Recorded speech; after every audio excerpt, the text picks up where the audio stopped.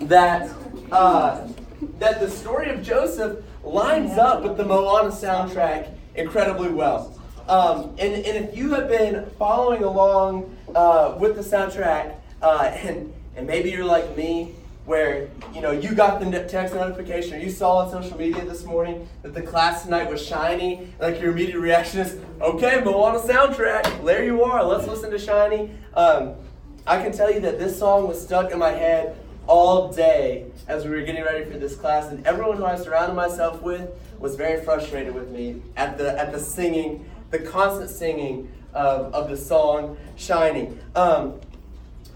If you're at this point in the movie, Moana has found Maui. They're going along, and Maui decides, you know what? I need my hook. Now, here's what his hook looks like. It's unbelievable how many people, when I was Googling this, how many people have made model hooks. So if you ever need a hook, like eBay probably, but he decides he needs his hook, right? Because his hook is what gives power to him. He can turn into all these animals, whether it's a hawk or a shark or a doll, anything he wants, he can become if he has his hook. And so they're on this journey. They're going to return the heart of Tahiti, and the whole goal is that he needs his hook.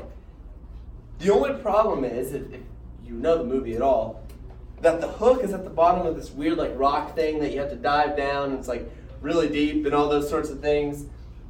And it's obtained by this creepy looking crab guy. He's a crab, and his name is Tamatoa.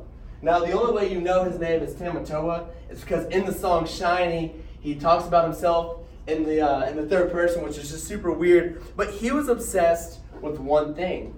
He was obsessed with being shiny. He had covered his shells and his shells. He had covered his shell and all these shiny things. He lived in a lair where it was covered in shiny stuff. And here he is, the big shot, obsessed with being shiny. And it's either a love-hate relationship with this song if you watch the movie. Some of you hate it. Some of you absolutely love it. And so, of course, to explain how much he loves Shiny, he breaks it out into a song. Now, I want to read some lyrics from this song, which, of course, very applicable to tonight.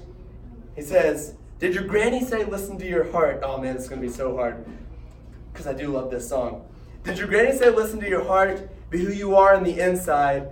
I need 3 words to tear her argument apart. Your granny lied. I'd rather be shiny like a treasure from a sunken pirate wreck." He goes on and he's singing this song about, hey, look at this. You know what? Your granny said, look into your heart, listen to your heart. And he's like, no, she lied. What matters is being shiny on the outside. It's all about the glam that you have and all the power that you have. Man, I've been singing these lines all day long. All Tamatoa wants is to be shiny on the outside. He doesn't care about the heart. He says if you care about the heart, it's all a lie. And I get nervous that sometimes we as Christians get too obsessed with this idea of being shiny. That we get obsessed with this idea of, yes, I'm going to claim the title of Christian. I'm going to grab it. I'm going to grasp it. I'm going to hold it. I'm going to show up at church. I'm going to do the things I need to do. I'm going to say the things I need to say. But we're too much like the creepy crab, where we don't care anything about the inside. And we get to this passage in Genesis, and we get to kind of like the setup of what's going on. And we've been going through this story of Joseph. And we've seen Joseph get tossed in a pit, get sold as a slave, get tossed into prison, and finally, after 2 years at least in prison, maybe possibly longer, he's sitting there, and finally Pharaoh calls his name and says, hey buddy, Joseph, I've had these dreams, tell me about them. And Joseph says, all right, here's your interpretation, here's your dream, here's what's going down. And by the way, I'm not just telling you the dreams. I'm also going to sit here and I'm going to say, okay, here's your dream, and here's what you need to do to fix it. Here's what you can do to solve these problems, and here's the wisest thing that you can possibly do. And Pharaoh looks at this and says, this guy's a brain. This guy looks at this as a huge money-making opportunity, and he's right. So I want us to read in Genesis chapter 41. I hope you're turned there. We're going to be, and like I said, in 41 throughout the majority of the night tonight. It says, in verse 37, "This proposal pleased Pharaoh and all his servants. And Pharaoh said to his servants, 'Can we find a man like this in whom is the Spirit of God?' Then Pharaoh said to Joseph, 'Since God has shown you all of this, there is none so discerning and as wise as you are.'" That's a big statement. "You shall be over my house, and all my people shall order themselves as you command. Only as regards to the throne will I be greater than you." And I want us to stop there because he keeps on going and tells Joseph what he's going to do. But Pharaoh essentially right here is like, "Okay, bro, you're in charge of everything. You were a slave in prison, and now you're in charge of everything." And suddenly, out of nowhere, Joseph is going to go from the darkest depths of prison, the darkest moments where he was raggedy and covered in beards, and I'm sure he only had one beard, but he has hair everywhere. Earlier in this passage, it says that after he had shaved and gotten up, he went before Pharaoh. Here he is from the dirtiest, darkest depths of prison, and suddenly Joseph is shining. Suddenly Joseph is royalty. And there's a really good chance, and maybe you haven't, but this story is all over the world told. Many of you, I think I've mentioned this already, there's like a musical of this story, which, by the way, I was in one musical my entire career. It was the one about Joseph. I was Naphtali. Excellent brother. Probably the best. Brother, not me, not actor. But bias, of course. But here it is. This story, a lot of us have heard this story, and as kids we never question, but do we realize what takes place here? When we look at this story in regards to like the world today, it doesn't make a lot of sense to have a guy go from prison to royalty in less than 24 hours. He goes from a place where he is in the lowest of lows to being in charge of all of Egypt. And to me, something doesn't add up. Something doesn't make sense. There are a few reasons, I think, why Pharaoh could have been quick to add Joseph to the throne. Here's a few things. The reason why Joseph was allowed to be shining. All right, here it is. At the time, the Egyptians, now keep in mind, this is just some background information, the Egyptians were very concerned with whether or not people were spiritually minded. So during this time, if somebody had a spiritual mindset to them, the Egyptian, or seemed like they had a spirit of any god to the Egyptians were like, "Oh, that's a big, that person's something." If they have the spirit inside of them, if they have a God inside of them, if you remember, the Egyptians thought pharaohs were gods. And so in this moment, they're sitting here looking at Joseph, and they're like, "He just interpreted a dream and gave us a really wise statement." And so at this point, the Egyptians are probably looking at him and thinking, okay, this guy has some otherworldly deity to him that is just crazy to us. And that's probably a major reason why Joseph was brought to power so quickly. I read it pretty much with emphasis, but in verse 38 it says, "And Pharaoh said to his servants, 'Can we find a man like this?'" Like what? "In whom is the Spirit of God?" Pharaoh looked at Joseph and was like, Spirit of God is in this guy. There's something special about this guy. And it was so strong from Joseph that even an unbeliever of God could see that there was something special in the spirit that Joseph had living in him. That's a really valid point that I think is probably the accurate one. Another thing is, Joseph actually took 13 years to go from the pit to like this hierarchy in Egypt. It wasn't really a short journey. It wasn't overnight success.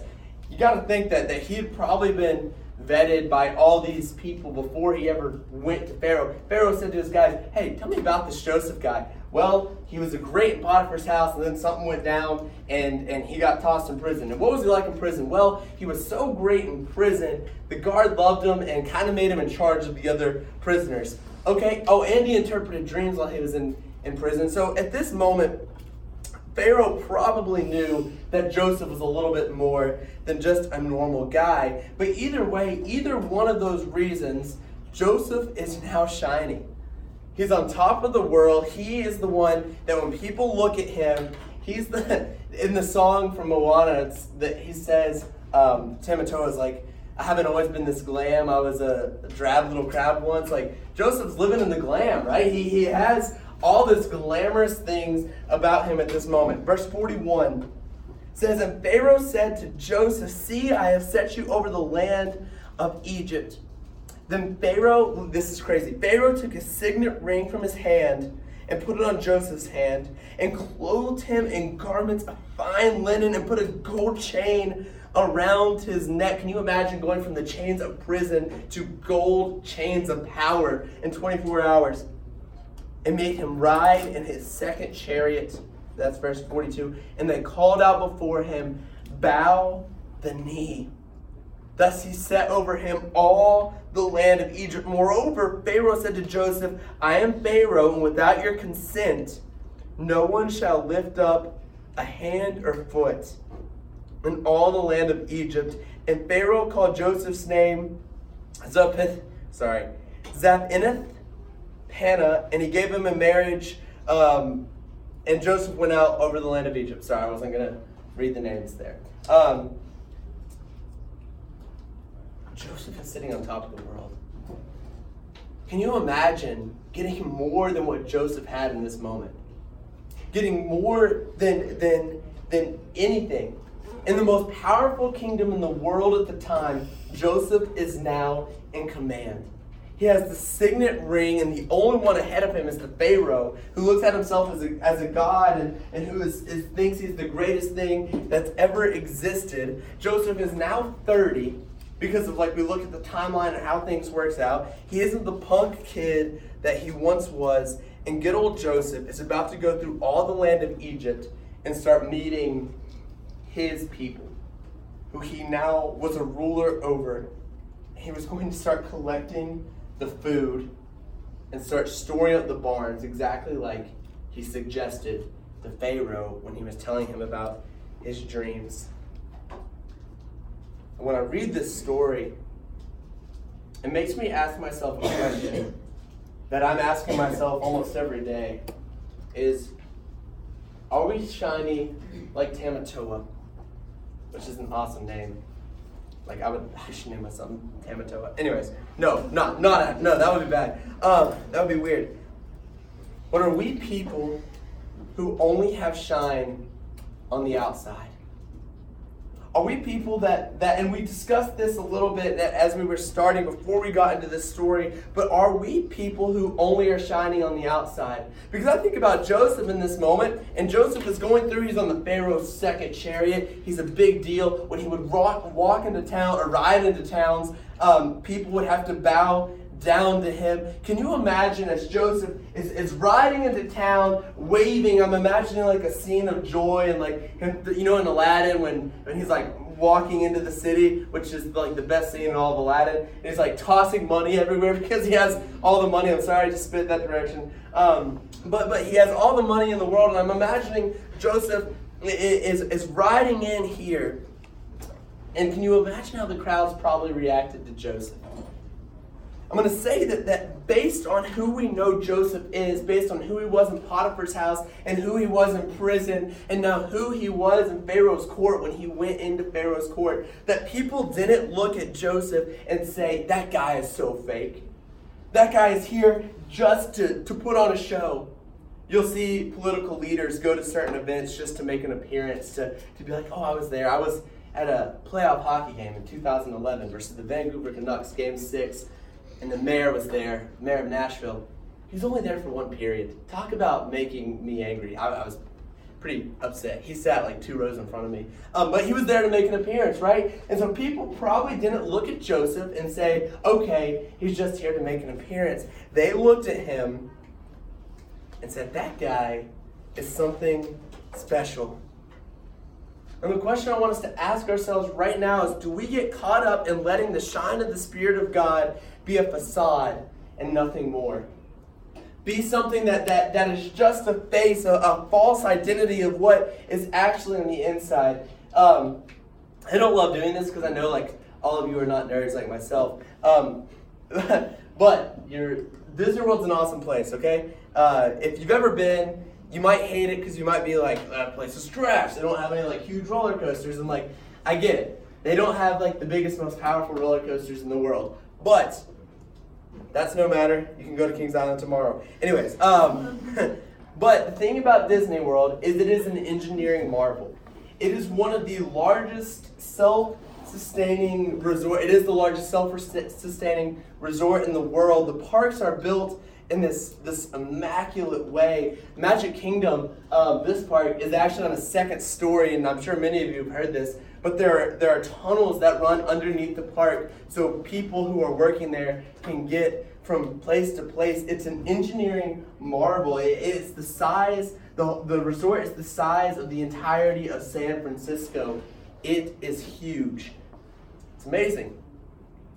And maybe some of you have been on this attraction, the Haunted Mansion. Now, the Haunted Mansion is one of my personal favorites.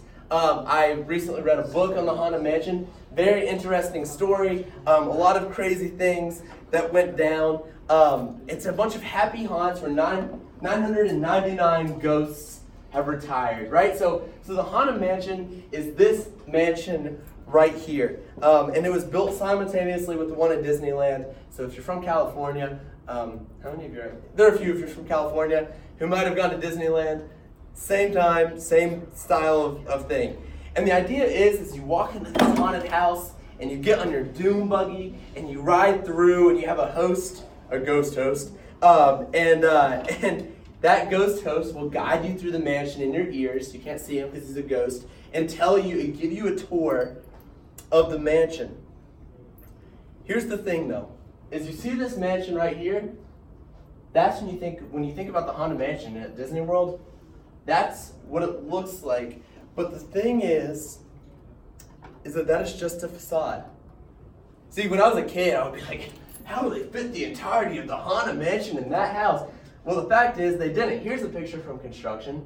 This is the Haunted Mansion building, and that's where it takes place. I'm sure many of you assumed that this was, and you were more intelligent than I was. But this is where the Haunted Mansion takes place. It's the show building. It's this massive warehouse behind the mansion. The ghosts that are in the Haunted Mansion don't live in that silly facade. They live back in the back, and also no ghosts live there. My brother did cry, and it's not even scary. But my brother did bawl his face off when he wrote it. But anyways, I might have told people that before. But here's the thing. Without the interior depths of this warehouse, without all of that's behind it, the Haunted Mansion would be nothing. It would be no attraction. The only thing that would be there is maybe a walking tour that's like a 3-room walking tour. If this is it, it would be like a 3-room walking tour that you go through casually, and like it would be boring and probably wouldn't still be there today. It's opened in 1971. That's 2019.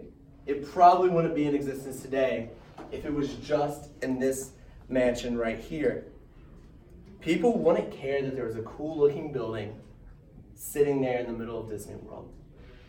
What they care about is what's taking place on the inside. The base of that attraction, the base of what makes the Haunted Mansion great is what happens in the back of this building, deep on the inside of the park. And just like with the Haunted Mansion, if our Christian life is a facade, people aren't going to care. They're going to see straight through us, and they're not going to want to be a part of us. They're going to look at us and say, your Christianity is fake and you're a hypocrite. It matters who we are on the inside. It matters who we are in our hearts. We want to have an inside where people look at us and say, can we find a person like this in whom is the Spirit of God? The same words that Pharaoh spoke about Joseph. The question I want to ask us tonight is, how can we develop an inside that's holy? How can we develop, if we want to use the phrase that we've been using tonight, how do we develop an inside that's shiny and not just an outside? I think that there are a couple of ways. And I actually think there are a lot more ways that we could break down if we had time. But time is going a lot faster than I thought. One thing I think is if we set our hearts on things above. Colossians 3:2. A lot of you have heard this verse. Set your minds on things that are above, not on things that are on earth. Timoteo the crab, what did he say? Set your mind he better set his mind on being shiny. That's all he cared about, was the outside. Don't look at the inside. When we set our hearts on something, we have a much better chance of fully becoming that. If I were to set my heart on becoming a great guitar player, man, maybe I could be a great guitar player. If Eli Cato were to set his heart on being a great basketball player, he'd be in the NBA. Like it's an easy conversation. it's an easy conversation. Another thing I think, and like I said, if we have more time, we can go through a lot more reasons. But do you guys remember when Joseph was unsuccessful in showing the Spirit of God? When he was an arrogant little jerk at age 17. When he was an arrogant little punk and he was trying to show the Word of God, and people were like, no, Joseph, we don't care about you or what you say. You're a jerk. No one listened to him. Notice when he became humble, when he turned into a servant, when all he wanted to do was serve people and not talk about himself, his humility showed the Spirit of God. If we can find humility in ourselves and put ourselves lower than everyone around us, we will show people the Spirit of God from the inside. The story keeps on going in Genesis 42. It says, when Jacob learned that there was grain for sale in Egypt, he said to his sons, why do you look at one another? I want us to stop there for just a minute. Jacob looks at his sons and says, why do you look at one another? This is a really cool point. You remember Jacob's sons at this point were the sons who took Joseph, tossed him in a pit, and they were like, forget it, let's sell him into slavery. The Ishmaelites who were on their way to Egypt. And so when Jacob hears that there's grain for sale in Egypt, the brothers are probably standing there and look at each other like, Egypt. Remember Joseph? He could be there. Joseph could be alive. That's a thing. And Jacob's like, guys, why do you just stand there and look at one another? Let's do something about this. He keeps on going and he says, hey, go buy grain for us. Go do all that fun stuff. Verse 7 and 8, or verse 6 says Joseph was a governor of all the land. Verse 7 says Joseph saw his brothers and recognized them, but he treated them like strangers and spoke roughly to him and said, where do you come from? He said, where do you come from? He said, they said, from the land of Canaan to buy food. And Joseph recognized his brothers, but they did not recognize him. Something that's always stood out to me here is, why did Joseph do this? Why would Joseph sit here and like treat his brothers like who are you? Why are you here? We'll go on, like if you were to keep on reading, he'd be like, no, you're spies. You're not here for grain. You're here to spy on the land of Egypt. Scholars believe a lot of different things. One of the most persuasive things that scholars believe is that this is a family of deceivers. Their father deceived their parents. And if you remember, his father-in-law deceived him. Then you get down to his sons, and they deceived their father. And here's Joseph returning this deception to his brothers in this moment. Joseph was a deceiver in this case, and he didn't allow his brothers to see him as Joseph, which is a really interesting thing. What happens next is a start of events that changed history. Joseph is going to go on, and just a brief thing because we're running out of time, and next week we're going to pick up on this. Joseph looks at his brothers and is like, oh, by the way, you say you have a younger brother, bring him back here. He's a super big jerk to him. They're like, oh, our father won't like that. He's like, I don't care, bring him back. And like takes a brother, Simon, and like binds him in front of them, which is like the macho thing to do, to scare everyone, of course. And he's like super gruff about it. And then he fills all their sacks with the grain and then puts money in it and then sends them back and gives them provisions for their way back. And they get back home, and in verse 29, the brothers say to their father, when they came to Jacob, their father, in the land of Canaan, they told him all that had happened to them, saying, the man of the Lord of the land spoke roughly to us and took us to be spies of the land. Joseph was full of the Spirit. We gathered this. But even if we have an inside that's full of the Spirit, and on the outside we are not full of the Spirit, people will not recognize their spirituality. I think I wrote it a lot better up there. So even if we have an inside that is full of the Spirit, our facade must be beautiful. Can you imagine if the Haunted Mansion was just the warehouse? Nobody would care. It wouldn't have the same effect. It wouldn't feel haunted. It would feel like just a warehouse that has some stuff in it. It takes both to be powerful. I want us to end with a story tonight. It's an old preacher story. Maybe you've heard it before. Last time I heard it, a guy named Wayne Miller told it. Super nice guy, super friendly guy. He goes, a kid and his parents were driving home from church. That was a kid on Google. A kid and his parents are driving home from church one night, and everyone's just kind of casually sitting there. And the kid just suddenly pipes up and he's like, Mom, Dad, actually, young kid, Mommy, Daddy, how big is God? They're like, oh, let me tell you, God is massive. The kid's like, no. You misunderstood my question. How big is God? And they were like, he's huge. The kid's like, yeah, what about the universe? Bigger than the universe. He's massive. The kid sat there for a minute and pondered the question in his head and kind of was thinking through it. And he says, well, something doesn't make sense, because I've always been told that God is really big, but tonight in Bible class, we studied that God lives inside of us. And if God was living inside of us, but he was that big, wouldn't he be bursting out of us at every chance he got? That's a little story, but man, does it pack a punch. If we had the Spirit of God living inside of us like Joseph had the Spirit of God living inside of him, there's going to be no possible way for him to not be bursting out of us. He is going to be shining through everything we say, everything we do, through our humility, through our actions. Are we shining for our Savior?